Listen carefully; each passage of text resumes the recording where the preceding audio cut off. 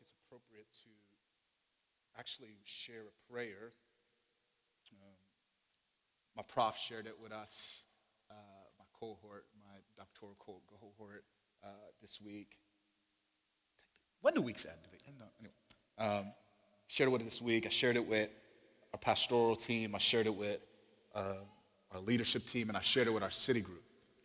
And so I feel like I should just share it with us too as well. It's from Evelyn Underhill. Lived 1875 to 1941, dynamic minister, wrote this: Lord, going out from this silence, teach me to be more alert, humble, expectant than I have been in the past, ever ready to encounter you in quiet, homely ways. In every appeal to my compassion, every act of unselfish love which shows up and humbles my imperfect love, may I recognize you. Still walking through the world, give me the grace of simplicity, which alone can receive your mystery. I like that a lot. I feel like it connects what we talked about last week as we looked at some of the practices. You just see baby Jesus, no longer in a manger, growing, young adolescent in his father's house, solitude, time with God. And that was one of the practices, was to say, man, this week, just grab some of that. Carve it out, if not create rhythms for it. And so just this prayer was very enriching to my soul. It's just a reminder of the power of solitude and simplicity and in meeting God who is still walking with us in our everyday world.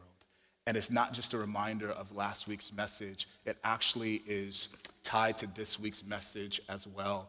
I envision our time together today as reinforcing ideas that we've been talking about in the life of our church. Singing Hyde was really weird and surreal for me. But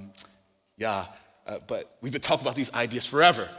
But also these ideas have been coming to the surface in the Gospel of Luke. And so I want to reinforce them and then connect something that I feel like, again, is just often disconnected. So I envision this sermon, this message today as reinforcing and connecting through clarifying, but also as an invitation. Like that during this time that we are sharing together in person, online, like that during this time, it would be an invitation to do business with God.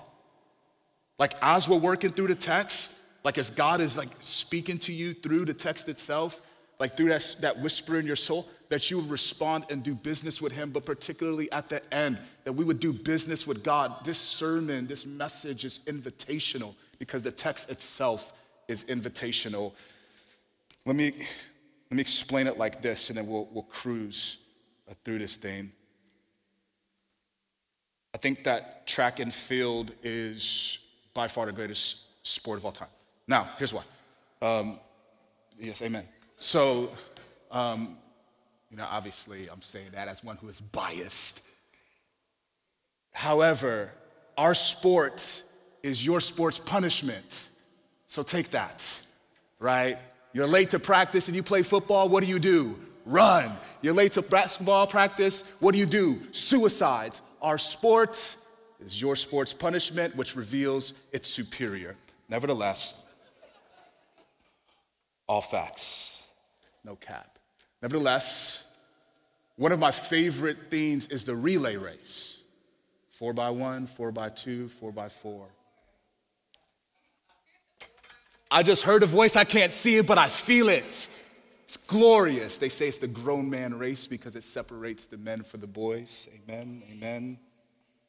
Or women. Yes. No misogyny here, in Jesus' name. However, what happens in the relay race, if somebody has a baton, they're running, they usually have a signal. In high school for us, we barked, roof, roof, it was a thing.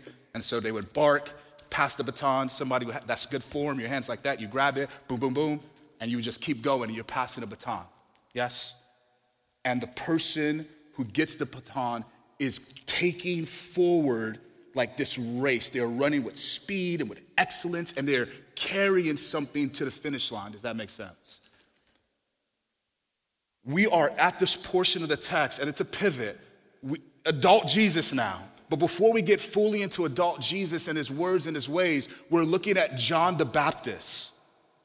And John the Baptist is a forerunner. He comes before Christ with a baton in his hand, and he has this powerful, dynamic message and this powerful accompanying act. And then he passes the baton to Jesus, and Jesus takes it and goes further, faster. It's excellent.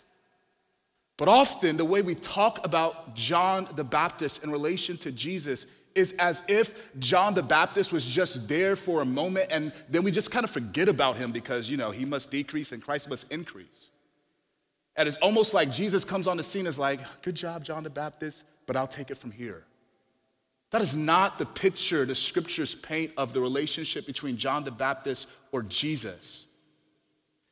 Jesus' words and ministry was built on the foundation that John the Baptist laid. It is stunning how it's almost like he is saying the same thing verbatim and doing similar things, but tying them in a different way.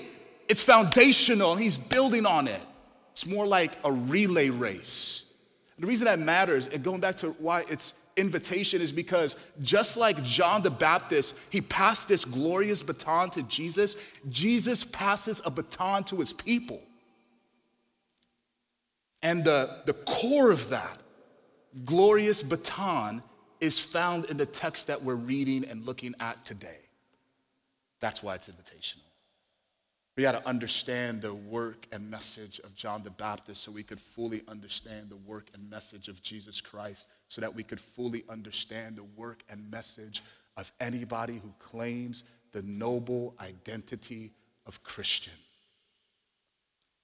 So, that long intro out the way, we're going to work through the text. And what I want to do is I want to just work through the work of John the Baptizer, then work through this work applied across society. It's enriching. And then close with the grid. We talked about the grid being perspective, practices, and a picture from the other side. Still waiting on more people with ideas of a better name. Read with me, and then we'll take it bit by bit. The work of John the Baptizer, the work applied across society, and then closing with the grid. It reads like this, John 3, 1 through 14. In the 15th year of the reign of Tiberius Caesar, Pontius Pilate being governor of Judea, and Herod being tetrarch of Galilee, and his brother Philip, tetrarch of the region of Iturea and Trachonitis, and Licinius, tetrarch of Abilene, during the high priesthood of Annas and Caiaphas, the word of God came to John, the son of Zechariah, in the wilderness. Underline that. The word of God came to John, the son of Zechariah, in the wilderness. And he went into all the region around the Jordan, proclaiming a baptism of repentance for forgiveness of sins, as it is written in the book of the words of Isaiah the prophet, the voice of the one crying in the wilderness, prepare the way of the Lord, make his path straight. Every valley shall be filled, every mountain and hill shall be made low, and the crooked shall become straight, and the rough places shall become level ways, and all flesh shall see the salvation of God. And he said, therefore, to the crowds that came out to be baptized by him, you brood of vipers, seed of serpents, Satan is your father, Maury, who warns you to flee from the wrath to come. Bear fruits in keeping with repentance. Do not begin to say to yourselves, we have Abraham as our father, for I tell you, God is able from these stones to raise up children for Abraham. Even now the axe is at the root of the trees. Every tree, therefore, that does not bear good fruit is cut down and thrown into the fire. And the crowds asked him, what then shall we do? And he answered them, whoever has 2 tunics is to share with him who has none, and whoever has food is to do likewise. Tax collectors also came to be baptized and said to him, teacher, what shall we do? And he said to them, collect no more than you are authorized to do. Soldiers also asked him, and we, what shall we do? And he said to them, do not extort money from anyone by threats or by false accusation, and be content with your wages. It's the stuff of beauty, man. The 15th year of the reign of Tiberius Caesar, Pontius Pilate being governor of Judea, and Herod being tetrarch of Galilee, and Philip tetrarch of the region that we have a hard time pronouncing. We have this other person we have a hard time pronouncing, Licinius, tetrarch of Abilene, but we know Annas and Caiaphas, high priesthood. Don't gloss over that. Everything that Christians claim is grounded in history, not fantasy. These are names that situate this story in real time. So many implications abound. It is easy to treat Christianity and the scriptures like a glorified version of Aesop's fables. If you're a millennial or above, you know Aesop's fables. Why did the tortoise beat the hare? Because the tortoise was patient and not prideful. So there's like this moral lesson that we're supposed to learn from this outrageous reality. Track again. Tortoise isn't beating no hare anyway. That's not happening. And so sometimes we look at the Bible that way, and we look at Christianity like, oh yeah, it's good for morality, to teach us these lessons about life so we can be better people. That is not the scriptures. That is not Christianity. It doesn't make bad people better. It brings dead people to life. Claims rooted in history. This is not fantasy. If you are a Christian, just know the things that you claim to be true have historical backing to them. It's confidence. You can find my birth certificate, Harris County. I lived. You could find where Jesus lived and walked, Jerusalem, Nazareth, Galilee. But you can't find his bones. Resurrection. The entire scene that we just read is a prelude that tells the story of God's work in the world, his word at work through people. That's why I said underline that the word of God came. It is tying John to this noble tradition of herald, of prophet, of thus says the Lord. So the words that come from John's mouth are instructive and authoritative. Let's look at his work. It's simple and it's rich. It's a message. Isaiah 40 is everywhere. But the simplicity of the message is good news. It's good news. It's a message of life, repentance, renewal. That's the message. That's what Isaiah 40 communicates. Isaiah 40 is this picture of God announcing comfort to his people. And Luke includes this passage in here. Matthew includes this passage in here. Mark includes this passage in here as this powerful reminder that God has not forgotten his people. It's a message of life. It says, comfort, comfort my people, says the Lord. And then you just have this outworking of the beauty and greatness of God to draw people into this sense of God wants life for you. It's a message of life. It's gospel. It's good news. But this message of life has an act that is dynamic and accompanying it. It's the act of baptism. Let me explain how dynamic this act is. There's elements of reflection to this act of baptism. When I say reflection, it means that it embodies and reflects the aim of the message. The aim is life, but life that God envisions for people is one where we are joined to him. Where we're connected to him so deeply, so meaningfully, that it's hard to determine where he begins and we end relationally. It's like a ring. It's why marriage is an illustration of God's love for us in the gospel. Where does it begin? Where does it end? It's so intertwined. So this act of baptism is reflection, embodying and reflecting the aim, but it's also demonstration. It communicates the means by which the aim is accomplished. So John is baptizing people in the Jordan River. That's going to come later. But he's baptizing people there, and it's dunking. This is not a statement of form per se. You weren't really baptized, you were sprinkled. This is not what this is getting at all. But it's a demonstration in the sense of the means, like the same way the water is covering you and you're being submerged in it, God's love and grace and kindness, God himself covers us. Like the Jordan River water is covering those who are baptized. God himself is enveloping you with his love and his grace and his kindness. He is all-consuming fire. It's not just reflection or demonstration, it's affirmation, right? There's a public confession and commitment. I have this desire I want the entire world to see. Showing off. It's affirming something that's happened in me, so much so that I'm not ashamed. This is Romans 1:16. Paul talks about this. He says, listen, I'm in chains. I've been beaten. I've been shipwrecked.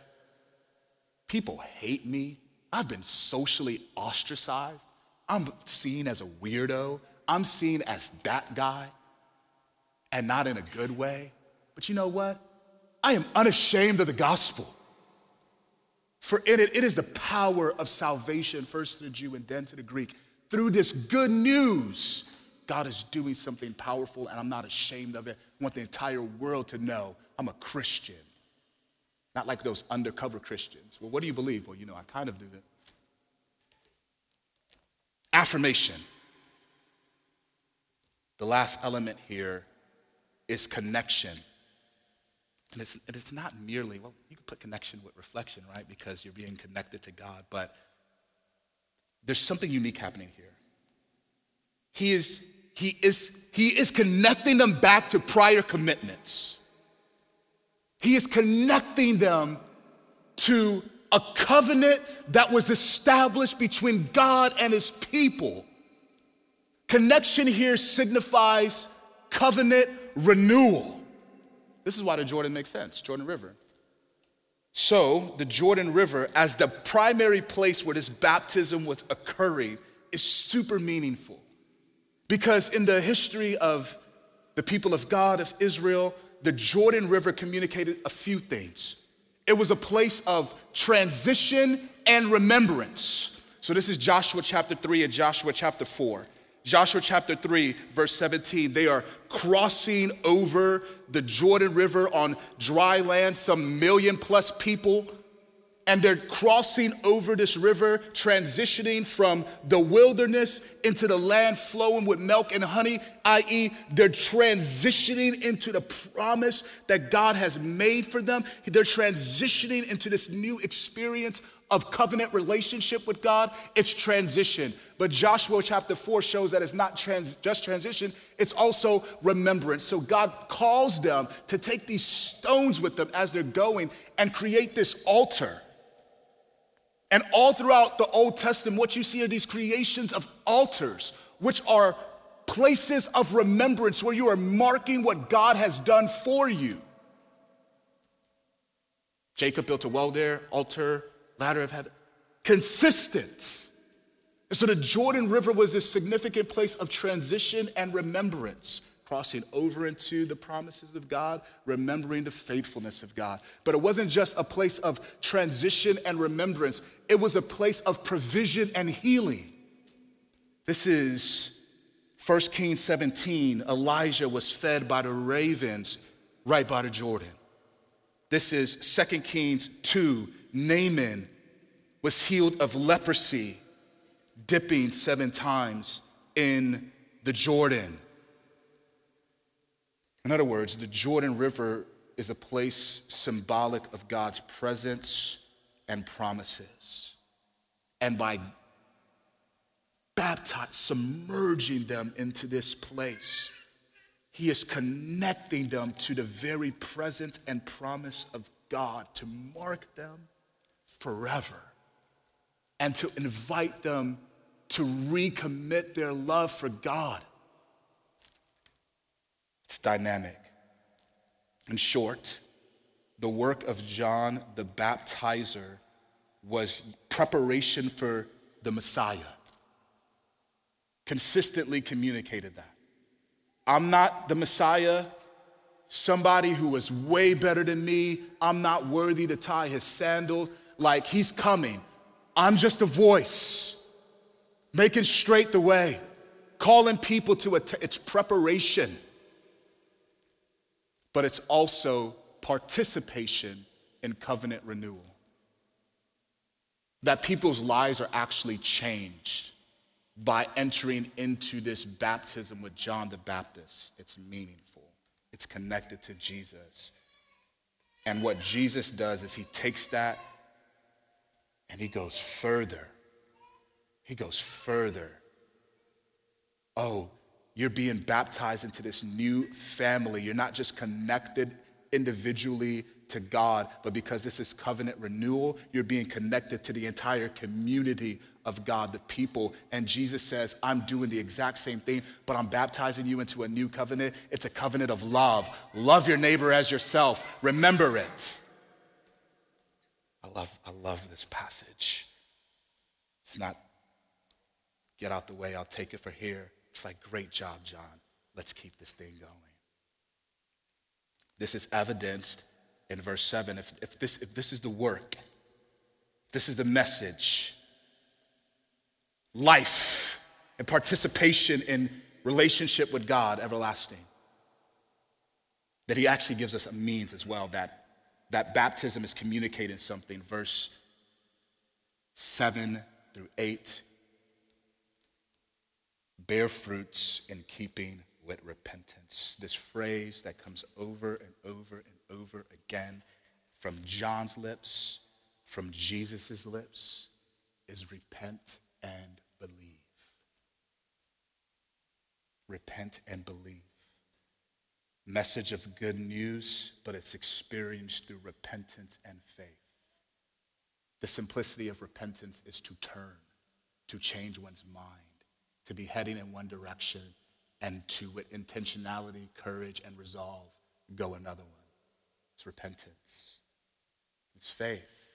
It's to believe that this repentance is meaningful. It's to believe that the one that's calling you to repent is true. It's to believe that the one that's calling for this repentance is good. It's to believe that the repentance that actually takes place in your heart is doing something.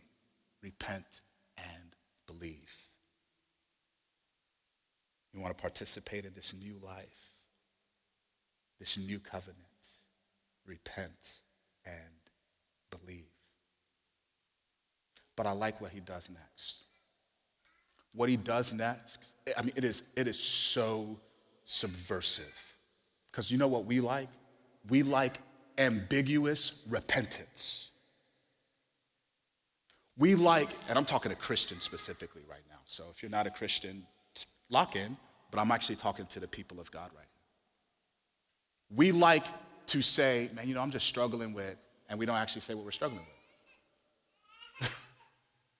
It's like, you know what, like, man, like me and my wife, we kind of had a spat. What is a spat? You punched her in the face, my guy. That is not a spat. That is called abuse. What are we talking about? Man, you know what? Like, I was just looking, I clicked. Fam, what are we really doing? You sought it out. Come on. And that's what we do. Life is hard. We all struggle. Sin is real. It is a monster. It is a beast. It wants to steal our soul, destroy our lives because Satan wields it. Listen, however, I am becoming increasingly convinced that we don't have freedom in life because we're not repenting with specificity. And I'm not talking about like you got to, recount all the bad that you've done so that you can be free. But I am talking about what we do, which is just like, halfway confess, which is half-hearted repentance. He is removing the ambiguity. He is calling them towards specific actions, y'all. And particularly to those of us who find ourselves in a theological tradition that says, repentance, just believe more deeply in the gospel. I don't even know what that means anymore. I just know it's not the way the Bible talks. It is not the way John is talking right now, and it is not the way Jesus is talking either. Oh man, we believe our justification before God, that we were made right by the blood of Jesus Christ. But that justification, to be made righteous, is expressed in righteous living. And repentance is to say, God, I need your righteousness. I need your perfect life in exchange for mine. I need not to be cleaned up, but to be made new. And I need to repent when I fail to walk in that newness of life. There's specificity that John is doing here. He is applying this work of repent and believe specifically. I like it. There's a lot of other stuff he's doing here. Not the least of which is not just applying it with specificity, but he's applying it not just to individuals, he's applying it to groupings of people. Catch this. So they came up to him, crowds, right? They came up to him, tax collectors. They came up to him, soldiers. We have to have the eyes to see that there are entire groupings of people that reflect something. Matthew is going to bring this out. So this initial crowd dynamic that comes to him, that he immediately responds, oh yeah, seed of Satan, it's actually the religious. Notice to be true. Notice what he says to them, because he's going to give specific responses to each different people grouping. Notice what he says to them. He says, listen, don't think that you're safe because you could claim your heritage, your ancestry. God is powerful enough that if he so chose, he'd take these stones right here, sons, daughters of Abraham. He's saying to this religious group, you're not safe because of your tradition.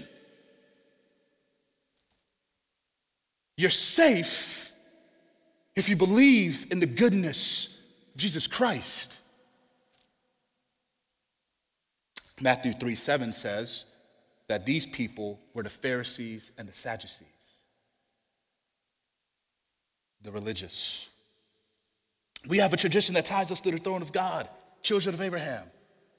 It won't save you, but it may enslave you to a false sense of security. He's not just talking to the religious, he's actually talking to the everyday people as well. Notice, and the crowd. So he's moving on just from the crowds that really constituted this religious portion, and he's moving on to the crowds generally. We note, what then shall we do?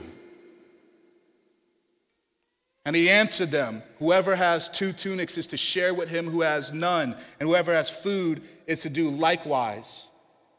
2 tunics. Let me be very clear. This is not encouragement for a governmental style, system, or strategy. This is not encouragement for a governmental system, style, or strategy.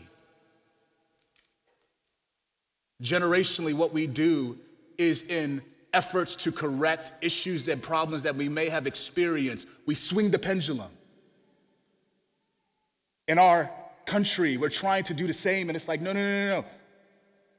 The answer to toxic capitalism is not socialism. Like this is, the reason I even say that is because I'm watching Christians use the scriptures in ways that are unhelpful, man. Like, don't go here and say, you see, this is not a scripture that gives us ammunition for that, man. The scriptures filter all government strategies, systems through the lens of eternity, and they say none of them do. That the ultimate end game is theocratic rule. Jesus on the throne in New Jerusalem, in a new earth, ruling over all. This is why Psalm 2 is so powerful. Why do the nations rage? Why do the kings of the earth set themselves and the rulers take counsel together against the Lord? They plot in vain. It's all said and done. Christ is coming back. He's transforming this all, and the way he is ruling is as king. we long for it. No king has the capacity to rule like he does. No president has the capacity to rule like he does. No leader has the capacity to rule like he does, regardless of what strategy they employ. So he's not giving fuel for systems per se. What he is doing is he's identifying something that has been happening in the life of the people of God. So we read this and immediately our mind should go to Isaiah, because he quoted Isaiah 40. And Isaiah 40 is on the heels of Isaiah 1 through 39. And the beginning of Isaiah is madness. God comes in with some heavy-handed rebukes. And his heavy-handed rebukes are like, my people who are supposed to be known for their beauty and their truthfulness and their grace and their justice, they are known for their oppression. They are known for their greed. They are known for the way that they don't plead the cause of the widow or the orphan. And he's heavy-handed with it. And what he's saying is, look, the society that you're in right now, everyday person, has gotten so deformed that greed is ruling you. We know greed is ruling them because notice every single one of the rebukes and calls to repentance. It's pressing at greed. And so the solution he offers them is, hey, love your neighbor like yourself. Super simple. He says, you want to be partakers of this new covenant? You got 2 tunics and they don't have any? Why are you holding on to it? He poses a question. Yo, give it away. Love them.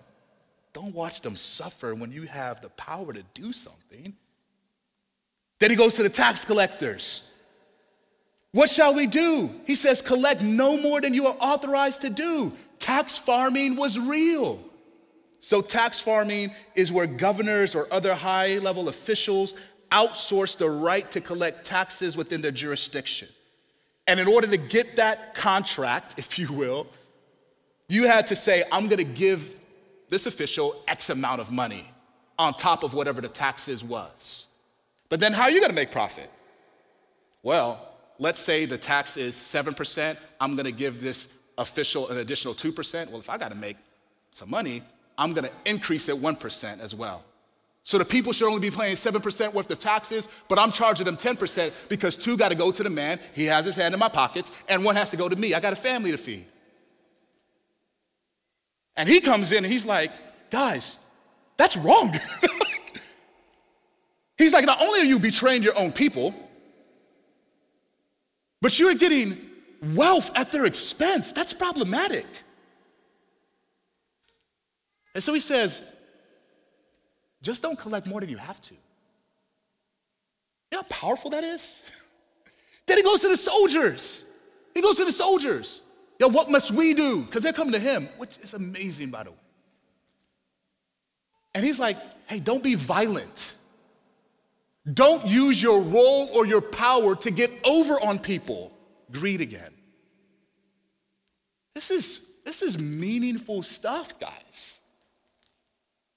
And you know the part that's been rocking me, and I'm going to say this and move on, is the solution he offers, man. Collective identities, micro-communities, if you will, they share values, they share experiences, they become a culture in and of themselves, groupings of people. Tax collectors, religious, everyday people, they're just existing in the flow of society. Soldiers, all sorts of sectors in a given community. It's gotten so bad, so toxic, that what is marking these natural sectors is injustice and pain and struggle, and the most vulnerable in the community are suffering. Tax collector, actual job. Soldier, actual job. Religious leader, actual job, even if some may see it informally. And what he doesn't tell these people in their repentance is, you know what? Pharisee, Sadducee, stop being a Pharisee or Sadducee. Go find a different job to do. Tax collector, you know what? Stop being a tax collector. Go find a different job to do. Soldier, stop being a soldier. He doesn't do that. These systems, these parts of society, these governmental jobs, these educational jobs, these institutional jobs that have been so marked with corruption. He does not say withdraw, leave. He says repent and sends them back in to be agents of renewal. It's powerful. It's powerful. Soldier, don't leave your post. Be a better soldier. Tax collector, don't leave your post. Be a better tax collector. Could you imagine if Christians had this mindset? That their aim in life was that, you know what, I'm going to go start another Christian nonprofit. Why? And I'm not shading anybody. If God has put something in your heart, get after it in Jesus' name if you have community.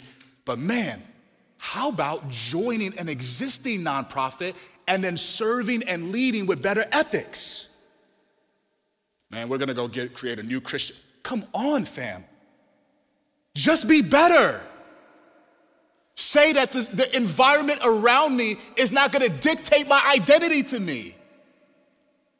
What is going to dictate my identity is repentance and faith, which is rooted in the gospel. And that is going to dictate my ethics. So yeah, I probably could charge an additional 3% and make some money and build generational wealth. But you know what I'm going to do? Not that. It's powerful stuff, man. It's very powerful for me. He's getting at the fruit of repentance, which is always true, beautiful, noble, good, and just. But he's also showing that biblical repentance is not merely behavior modification. It is identity formation. It's captured here because he's saying, don't leave, just grow into a better expression of who you're called to be. This is Ephesians 4:25. Let the thief no longer steal, but let him labor, do honest work with his hands, so that he may have something to share with anyone in need. Let no corrupting talk come out of your mouths, but only that which is good for building up and fits the occasion, that he may give grace to those who hear. See that? Each of these are repentance. It's transformation, but it's transforming one into something excellent. You were a thief, do something better with your hands. You weaponize your words, use your words to heal. It's powerful. Biblical repentance is not merely behavior modification, it's identity formation, which means it's heart transformation. This is Proverbs 4.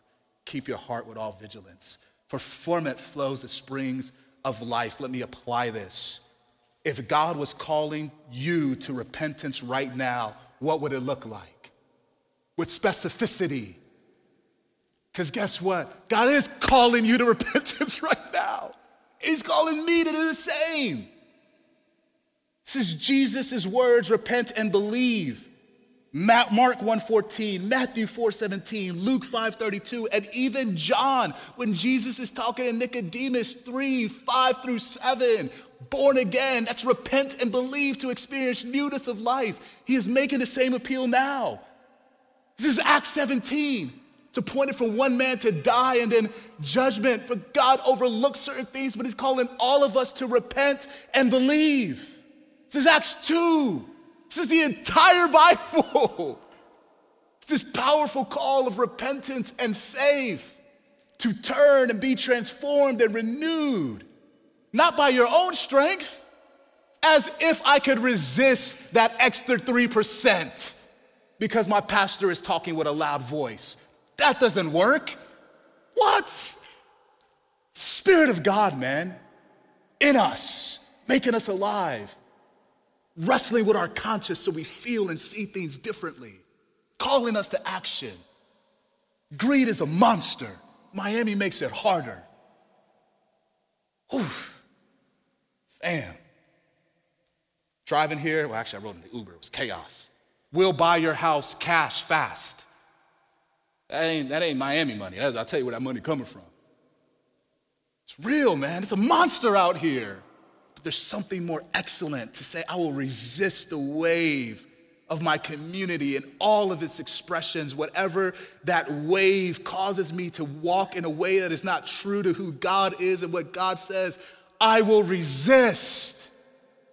Defiance as an act of obedience. If God was calling to repentance right now, which he is, what would it look like? What areas would I need to repent from and why? What actions would he be calling me into and why? Last bit, and then the grid. These are collective identities. It doesn't subvert the individual, but it does heighten and emphasize the reality of participating in a particular group of people. It's what John aims for us to see. It's what the scriptures aim for us to see. It's powerful. And the thing that's been rocking me is how if you're part of a group of people, a collective identity, it's hard to be honest with your sins. Like, it's very hard to be honest with the sins that you need to repent from or the community needs to repent from. Who likes anime in here? Who's better? God bless you. Let me say something about you guys. Anime is hyper erotic. Period. And so just know there's a way that it's doing something to your soul. And you may not see it, but other people do. And we could go down the list. We need the beauty of others to kind of help us see what is going on in our own hearts and some of the communities that we participate in. If you're in real estate, you need somebody outside of real estate who could give you an eye of maybe what's going on. If you're a business manager, if you're a creative, we have a ton of creatives. People outside to say, hey man, the way that you're putting those lyrics together, it's creative, but it's actually ungodly as well. We all need each other to be able to draw out where repentance is most necessary. The grid. Perspective. How can we have God's eyes? Well, having God's eyes in this area means that the very call to repentance is a powerful act of love and grace. If I see somebody hurting, enslaved, and broken, and I say nothing, that shows I do not care about them at all. I don't know how else to say that. I've thought of a cute way, a clever way to say it, and I couldn't come up with one. So I just need to be as straightforward as possible. Our silence shows the absence of our love. Practice. What John is doing here is something that we're called to do because the baton is being passed to us. It is personal and social analysis through spiritual eyes. He's looking at the window and he's looking at the mirror. The mirror is like, okay, this is me, I'm staring at myself, but he's looking at the window through it. I'm looking at the world, and what is shaping my eyes is the Spirit of the living God. So I would encourage, if you have it in you, to read Isaiah 40 this week, because it just shapes the beauty of what God wants to accomplish. And if you have the space, read the entire book of Isaiah, because it is a powerful companion to Luke's gospel. Picture from the other side, who are we if we believe repentance, the call to repentance is an act of love and grace? Who are we if we are examining, analyzing ourselves and the world around us through spiritual eyes? Who are we if this takes hold? We are people who delight in repentance. That means we're quicker to do it because we're delighted in it. Don't underestimate the connection between delight and our energy and pace. No one has to tell me to do the things I like to do.